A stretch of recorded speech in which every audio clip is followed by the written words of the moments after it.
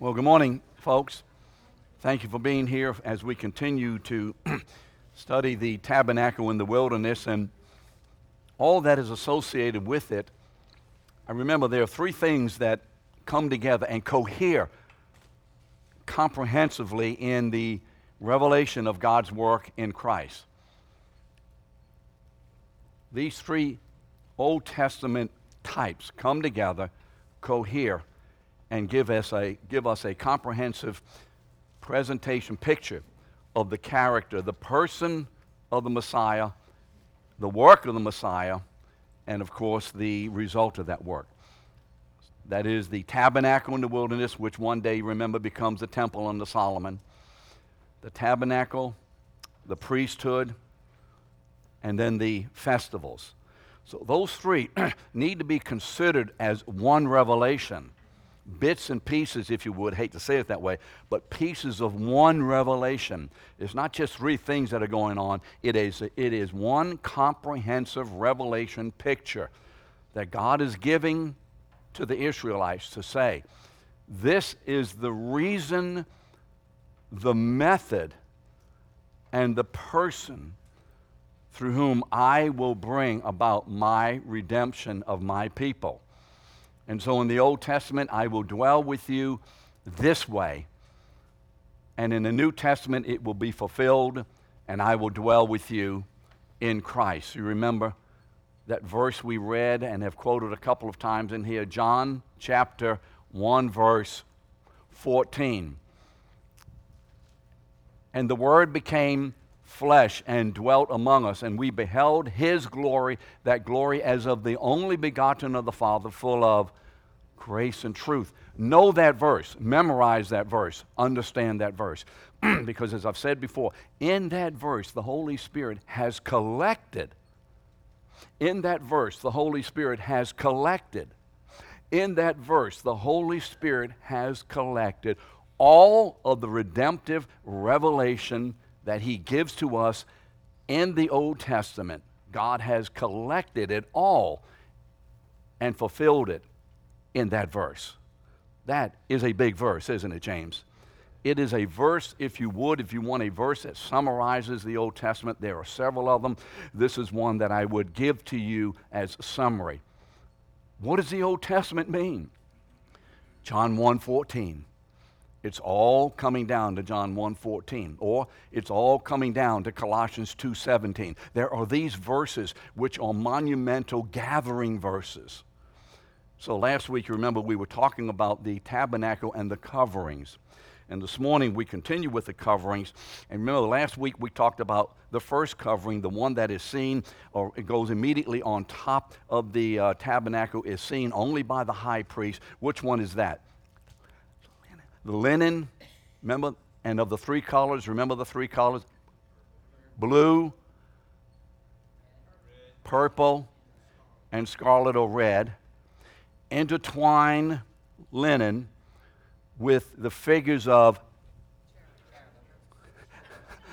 if you think, cherubim, chickens. Yeah. Anna Chatelaine thought this meant chickens. Yep. You see what you get when you go to Anna's class, you know. I didn't say you were an old hen. I did not say that. And so, listen, she's one of my favorite people. She and I joust all the time. I usually lose, but in public, at least I can stand the ground. The cherubim. And so we talked about the linen, the righteousness of Christ. We talked about, what did we talk about after the linen? The what? The goat's hair. What does the goat signify? Remember in Leviticus 16 as an example. Or Genesis 22 as an example. There are examples of these. The goat was a symbol of sin. It stood for that which took the sin upon itself. The sin was placed on that. And so you see, you begin to have the righteousness of Christ. Then secondly, the sin bearer who Christ is. This morning we talk about, and you shall make for the tent a covering of tan ram skins. These ram skins are dyed scarlet. The ram skins represented the shedding of the blood of an innocent substitute that takes away the guilty.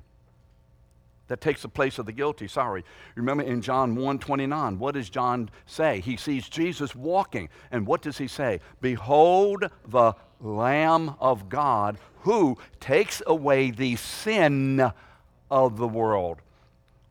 What is the sin of the world? Rebellion against God. He doesn't say sins because there is a sin that rejects Jesus Christ. And as a result of that one sin, all other sins are the fruit of that one sin, who takes away the sin of the world. And so the ram skin, which is dyed scarlet or red, is a picture now of the shedding of the blood. The necessity that the Lord says, without the shedding of blood, there is no forgiveness of sin. You see, it's significant that you know these things. I sat the other day with a young fella at the coffee house. He and I were discussing something of a business thing that I'm involved with. And he said, "Oh, Peter, did you know that such and such a friend of his was baptized the other day? He's a 3-month baby was baptized." I said, "Really? What church was that?" Because, in the Catholic Church, children are christened at what age? What age? Well, as infants, usually 8 or 9 days old or whatever. That follows, you see, the Jewish system of circumcision. It's the same thing. And so I said, 3 months. I said, "What church?" He said, "It was a Baptist church." Okay, fine. It's covenantal baptism. We're not going to quibble or talk about that. That's an acceptable form if you understand what you're doing. What we do is acceptable if you understand. I think we can abide both of them. And then I began he opened the door. He opened it just a crack.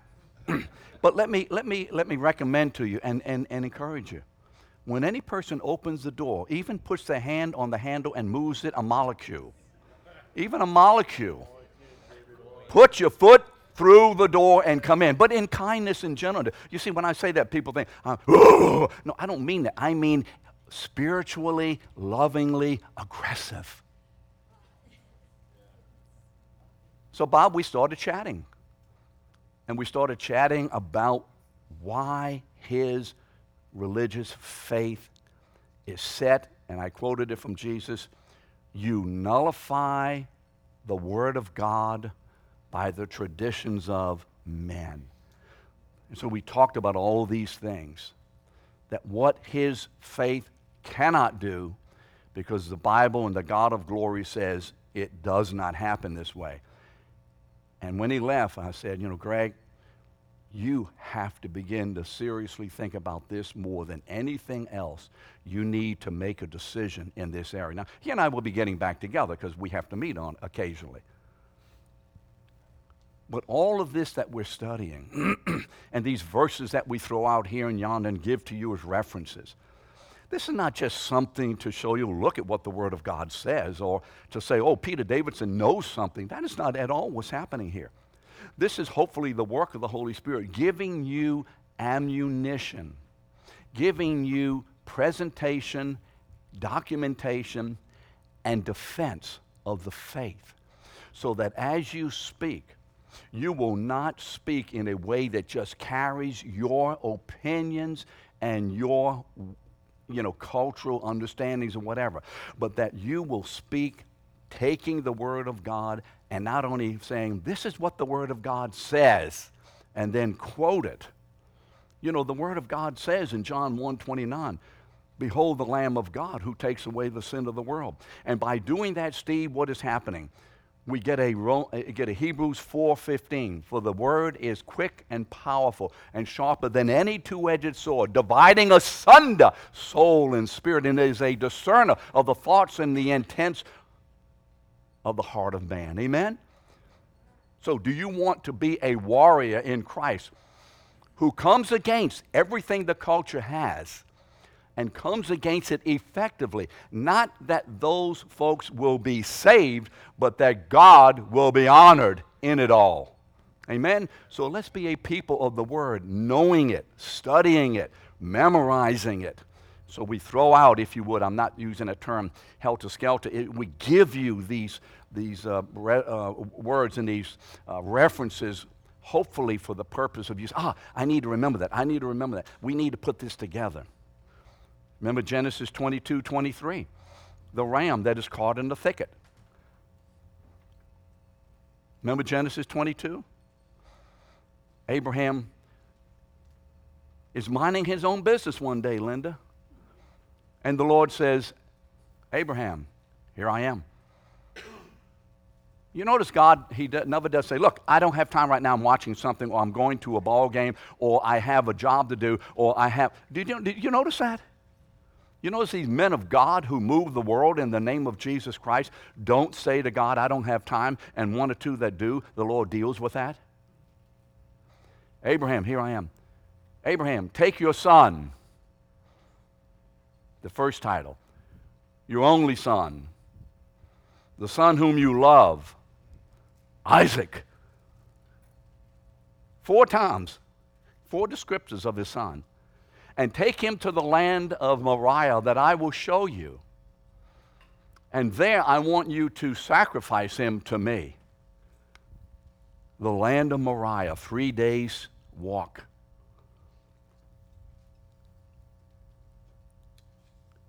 And Abraham knows that this 20-some-odd-year-old boy, he's probably about in his 20s now, not a 12-year-old boy as we see. This boy who carries on his back the wood. This boy who carries on his back the tree. This boy who carries on his back the very implement upon which he will be sacrificed. Isaac. See the Word of God in a deeper way. Can you imagine what it was for the father? That every step of his way toward Moriah for 3 days, what do you think this man was thinking? How do you think he felt? You see, we don't get into the passages. We need to get into the passages. So they get there. And you remember the story that Abraham lays his son, they make the altar, lays his son on the altar and binds him to the altar. Jesus was bound to the altar by what? The nails. He was bound to the altar just as Isaac was bound to the altar. And Abram takes the sacrificial knife to slay his son. And remember, the knife of this world, if you would, came against the Lord Jesus, shedding his blood. Remember that? And as Abraham was about to plunge it into the chest of his son, the Lord says, wait! There's a ram in the thicket. Now you can imagine Abraham said, whew, man, that's a close shave, and I'm not used to close shaves. And the ram is sacrificed. Now, what is the significance of, I know this goes beyond the notes a little bit, but I hope you don't care about that if I take my time and sometimes don't finish every lesson. But I want us to get this well. What is the significance? And for those of you who absolutely know, be quiet. Why? Because I want people to think about it. And maybe all of you know, and I hope everybody is quiet. What is the significance of Moriah? What's Moriah? Does anybody really know? The significance of Moriah, what? It's a place of the temple. The place generally where Jesus would have been crucified hundreds of years later. Is this Old Testament something else? Or is this just a set of writings of an old bunch of people put together, this stuff, these stories, these make-believes, and are put together just some kind of way haphazardly? Or is this the intricate work of God giving us revelation of another son, your only son, the son whom you love, my beloved son, my agapetos, Isaac. But this son's name is Yeshua, Jesus. So the ram skin. So what do we have? The righteousness of Christ is revealed in the first covering. The sin offering is revealed in the second covering. Remember? The goat. And then the shedding of blood is revealed in the third covering. And then what about the last one? The last one is a Really, it's a sea cow, although there are none anymore, so they call it porpoise badger. It's really a sea cow, which was an animal that existed in those days out there, a sea cow. Well, let me, by the way, I have this scripture for you. What does the ram skin say about Christ? It symbolizes the substitutionary work of Christ on the cross for us. 1 Peter 2:21, Christ also suffered for you. 3:18, for Christ also suffered once for sins, the righteous for the unrighteous. 2 Corinthians 5:21, for our sake, you see, God made him to be sin who knew no sin, that in him we might become the righteousness of God. And when it says God made him to be no sin, it doesn't mean that Jesus became personally polluted with our sin, but judicially God declared Jesus, because Jesus accepted that declaration upon himself. God declared Jesus as judicially sinful so we could be declared judicially not guilty. He was declared judicially guilty and condemned and destroyed on the cross, so that we, as a result of his death, could be declared by the same great judge as judicially not guilty. Why? Because we were in Christ. Galatians 2:20. I have been crucified with Christ. It is no longer I who live, but Christ who lives within me. And the life that I now live, I live by faith in the Son of God who loves me and who gave himself for me. 1 Timothy 2:6, who gave himself as a ransom for all. Romans 5:8, while we were sinners, Christ died for all us.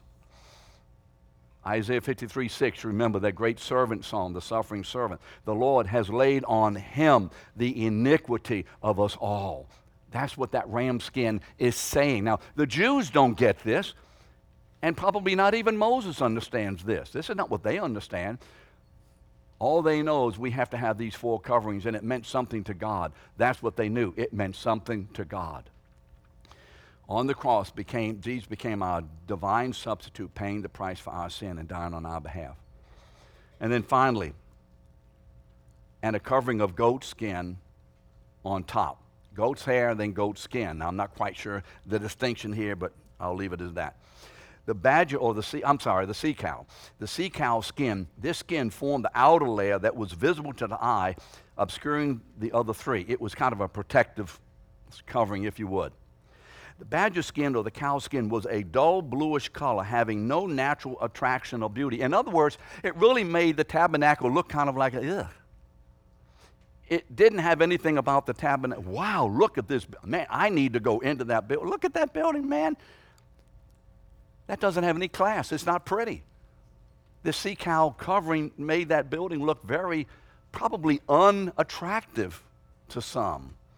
And at best, having no natural attraction to anyone. Well, what does this say? What does Isaiah 53:2 and 3 say? What does Isaiah 53:2 and 3 say about this one who will suffer? He had no form or what? Comeliness or attraction that we should desire him. In other words, Jesus wasn't what you see in Hollywood. You know, this man, this good-looking guy walking around or whatever, and, man, look at this guy, man, this dude. No. He was just a common-looking, everyday Jew. And there were probably many guys who were a lot better looking than he was. If he came in here, there's not a thing about him that we would say, hey, this is somebody, other than the spirit that he was, emanating from him, the Spirit of God. People were drawn to him not because of anything of the natural, but everything of the supernatural. That's why people were drawn to him. You see, this was the outer covering that was seen by the people. It obscured the other three and the beauty of the interior. It obscured the beauty of his intrinsic righteousness, that which was his by nature. Remember, the Son of God inhabits this body, the intrinsic righteousness of the Son of God who dwells in the humanity of Jesus. As a man, Jesus was ordinary and unattractive and unimpressive. You know, we may not want to hear that, right? I mean, come on, let's be true, and I've done this. How many of us have a picture of Jesus really as somebody in the natural? Come on. Am I the only one who's ever done that? About 3 of you have. Thank you. Man, Jesus. When he walks down the street, Donnie, everybody notices. No, not at all. Unless they're drawn by the Holy Spirit, or unless they're repelled by the Holy Spirit. Drawn by and what? Repelled by. God will do one of either. Amen? God repels. Hopefully it's not my personality that repels, which for some of us is a challenge. Hopefully it's the Holy Spirit that's either drawing or repelling. Jesus' natural appearance drew no one to him, obscuring the inner beauty of his deity. Why? God has purposefully kept the beauty of his Son from the world, the natural world, so that only those who are given a new heart by the Spirit may be able to see the King in his beauty. You see, seeing they will not see, hearing they will not hear, understanding they aren't going to get it. Why? Because you see, the Lord is not going to give the majesty of himself and all that he will do of all of his grace to natural man in a way that of the naturalness of who we are, we can make decisions for Christ and accept that or walk in that. He's not going to allow anything of this fallen flesh to be a part of, at least a part of covenantally, of what he's doing. It will happen in our fallen flesh, but not by it. It will happen as our flesh, the work of God in me, the Spirit of God in me joins with the Spirit of me, my soul, and in this body the work of God will be done. But it won't be done by the natural man. It will be done by us in cooperation with the Holy Spirit. He's not going to let the flesh deal in these areas. He's going to keep it from people. So you've wondered, I'm sure how many of us have wondered, I have shared the gospel, I have taught them, I have been as clear as I can be, and still they look at me like I'm crazy. What's wrong? What's happening? Well, I just need to bear down and get it more. No, I need to pray more. Well, maybe so, but usually not. Maybe so, but usually not. What's happening, Donna? The Holy Spirit has not opened their eyes. You remember 2 Corinthians 4:6. For God who said, "Let there be light," has shown, how do you like that? It just had a blink out.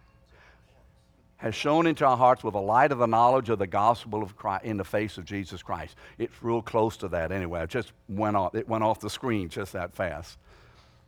God says, "Let there be light." Jesus says, "I am the light of the world." And as a result of that, I'm getting myself ahead of myself for the manure, but God opens eyes. What is our part to do? To pray, to be faithful, to discern, to walk in wisdom, to hear from God, to do it his way, to do it in his timing, to do it through his means, to do it to whom, and let the Holy Spirit work. We should not become agitated. We should not become frustrated. We should not become impatient. Because any of those things say, I am trying to get this man saved. And friends in Christ, we cannot get anyone saved. You need to just relax about this in the Holy Spirit and let him use you as a dependent, obedient, trusting servant. And you stand back, as Moses says, stand still, in your spirit as far as agitation and so on. Stand still and what? Watch the salvation of God. Amen? And I think many of you have seen that.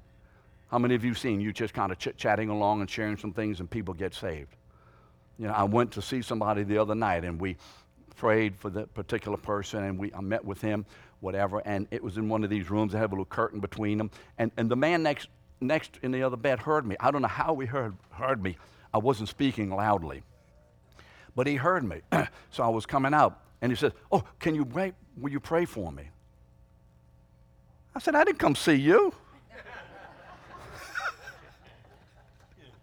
James says, "Thank goodness he didn't come to my room." I said, "Sure." So I sat down on the side of the bed. He grabbed my hand. He says, I have a thing in my throat, maybe cancer, whatever. So we started chit-chatting. And I said, what do you want me to pray for? Well, that this in my throat is okay. I said, well, what's wrong with your throat? See, I didn't assume anything.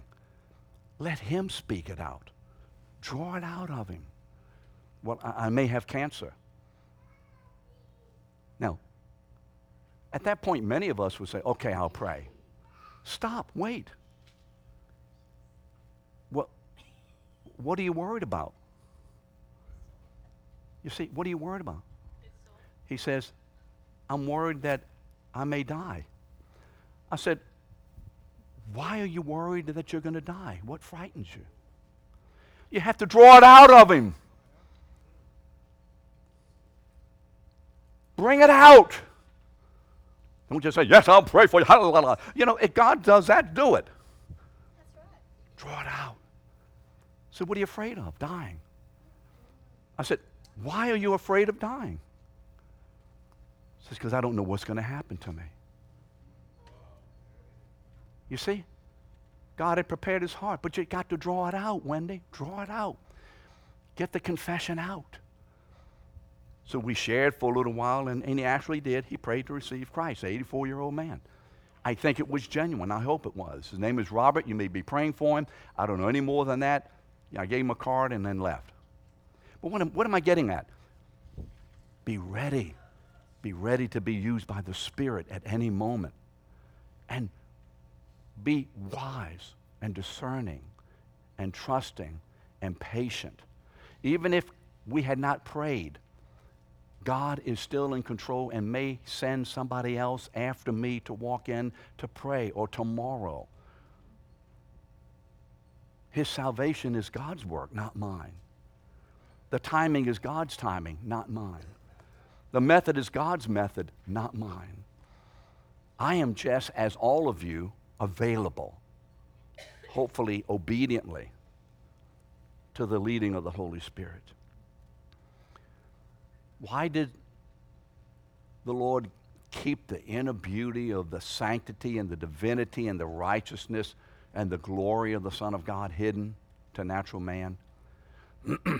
Because you see, he only gives this vision to his own people. Only to those who dwell face to face with him in his heavenly Holy of Holies, which we will see one day upon the earth. And we'll talk about that in Revelation 21 and 22. Let's continue. Let's begin to talk about how is Christ manifested in the 7 pieces of the furniture. You remember the furniture? This thing didn't work on the board this morning. What, is it working? Daniel, is it working? Oh, okay, keep going. One more. Well, there's the tabernacle. See how it is? Can we get going anymore? Well, there it is. Okay, we have that much. And if it gets to the other, fine. What are the 7 pieces of furniture? Remember, we enter into the outer court on what side? South, west, east, or north? Which side? No. Which side? East. East. East. Remember, east of Eden, east. Look up to the eastern sky, for your redemption draweth nigh. Don't look up north and south and west, but where to be looking for Jesus' return? East. So we're going to the east. We're going through the gate. And immediately before us is the great brazen altar where the sacrifices occur. Then we come to a very large bowl, which is called the laver of washings. Then we come to the building of the tabernacle itself, a smaller building, again, with an opening. Curtains are there. And as we enter that, and obviously we don't, but you understand what I'm saying, as that area is entered, there's a small room filled with smoke, and it's lit dimly. On the left-hand side is the menorah. On the right-hand side is the table of showbread, and immediately in front of me and in front of the next curtain is the altar of incense. And then as we go into the most holy place, the inner sanctuary, There are two pieces of furniture which we will show are considered to be one, but they're actually two. And it is the Ark of the Covenant and its lid called the mercy seat. All right, that's the furniture. Let's talk about how Christ is pictured in each of these pieces of furniture. First of all, the brazen altar, Exodus 27, 1 through 9, if you want to read the description of what the Lord says to do. What does the altar say about Christ? Now, you remember, we've already talked about this, but just to remind you, on this altar was shed, at this altar, what the blood was shed, and then the blood was put in a basin or a container, and then the carcass of the animal was put on top of the altar, tied down, and totally consumed with fire. Okay? Totally consumed with fire. What a picture of the sacrificial death of Jesus. What a picture of the total consuming fire of the wrath of God against the sacrificed animal. That's what's happening at the altar. All they know is that we're putting a bull on the altar, and we're sacrificing it, and we're burning it, and there it is. That's what we know as Jews. But God is saying in this is the way I will redeem my people. The first work of redemption is the sacrifice. The first work is the sacrifice, and we'll go through the whole process until we get to the inner place. Why? Because each of these pieces of furniture take us further and further in. We are going somewhere. We are going into the very living presence of God Himself. That's where we go when we enter this area. What does it say about Christ? This is the altar where the sacrificial animal was put to death for the sin of the people. As such, it foreshadowed the altar of the cross on which God's sacrificial lamb, remember, what is it? Behold the Lamb of God that takes away the sin of the world. What is that from? Where? What's the reference? John 1:29. Please remember these. God puts this word in His word for us to know. It's a picture of Jesus dying on the altar of the cross. On this altar, the blood was shed so that God's wrath would pass over His people. You remember at the Passover, which we'll jump into just for a moment, that night when the angel of death passed through the land of Egypt, what did the Lord command the people? He says, every family get together, and every family you get a lamb, and if you don't have enough for yourself, you come together, and if you can't afford your own lamb, get into a household that they can afford a lamb. Every household has a lamb. We sacrifice the lamb, and what do? The blood is poured in the basin. The basin is a carved out area at the threshold of the floor. It is a carved out area. It's a threshold. That's where the blood is poured from the lamb. Then they take what? That long, stringy looking thing called hyssop, and they put it into the blood that's in the basin there, and they put it on the doorposts and on the top, on the lintel. And so the entire door is covered with blood. It is a wall of blood. And everyone on the inside of that wall is protected from personally enduring the punishment of God. And everybody on the outside of the wall is subject to personal punishment by God, as exemplified or typified in the death of the firstborn. And Jesus, again, God is again showing the death of the firstborn that I commit, that I accomplish in Egypt, will be the first or the only born or the only begotten or the firstborn of the new generation, Jesus being our elder brother. He is the one who will pay the price at the cross. So you see, you have the blood that was shed. This is what's happening at the brazen altar. We see intimations of this in Genesis 3:21. You remember that? Remember Genesis 3:21? Remember what happened? Adam and Eve had what? Sin. Genesis 3:6, the last three words, and he ate. The next word in verse 7 is what? Adam and Eve are still alive, so the grace of God is already at work. They didn't die that moment. And God begins to look for them.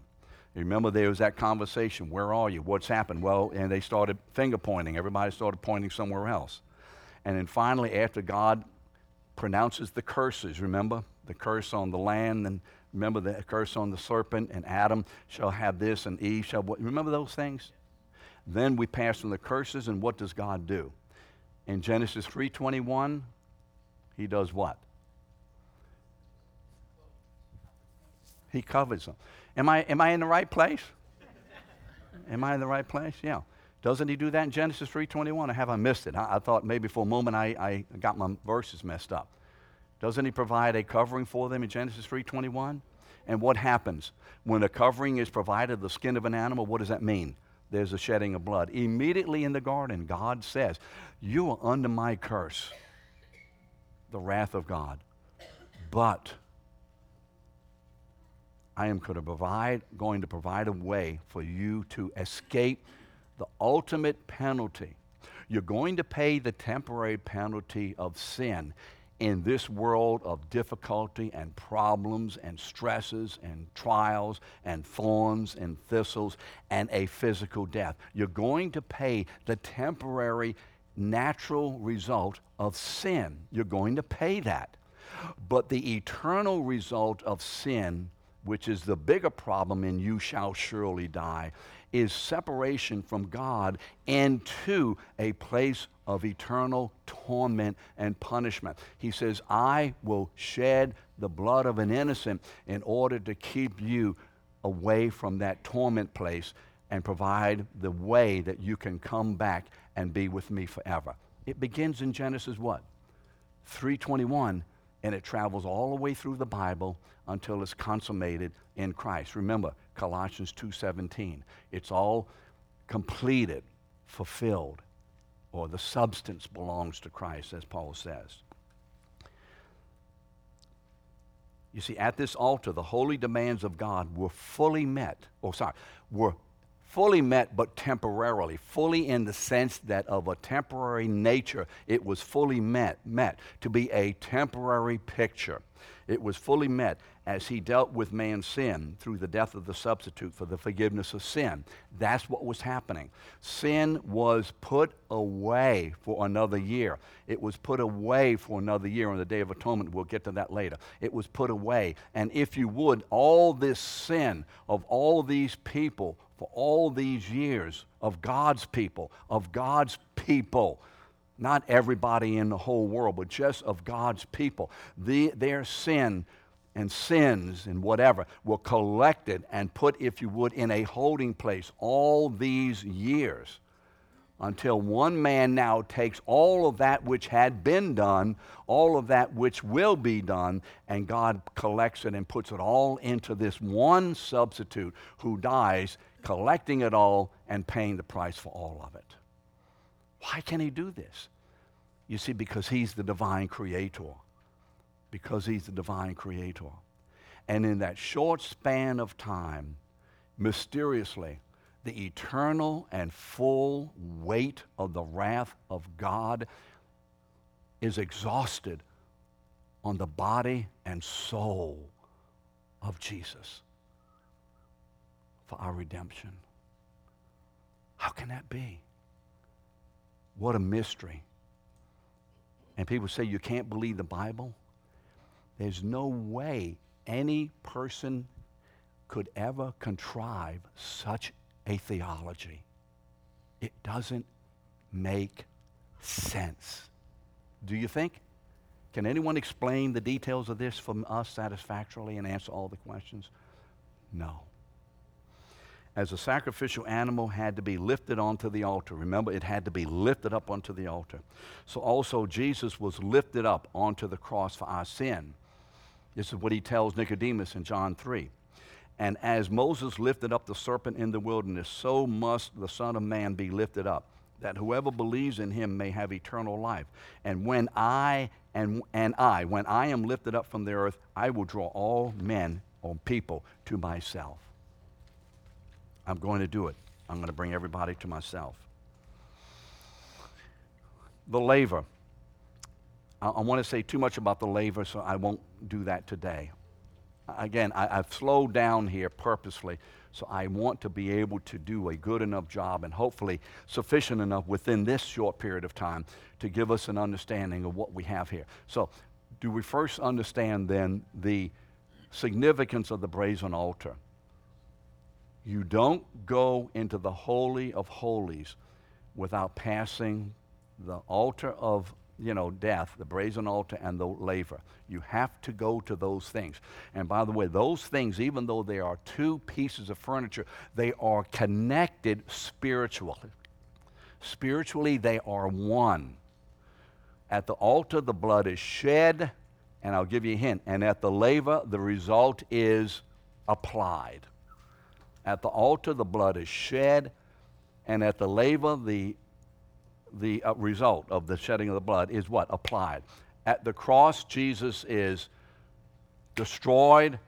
In the resurrection, Jesus sends the Holy Spirit. You see? Condemnation at the altar, and then the whole issue of washing away and baptism and cleansing in the laver, and we'll get to that next week. Thank you a lot.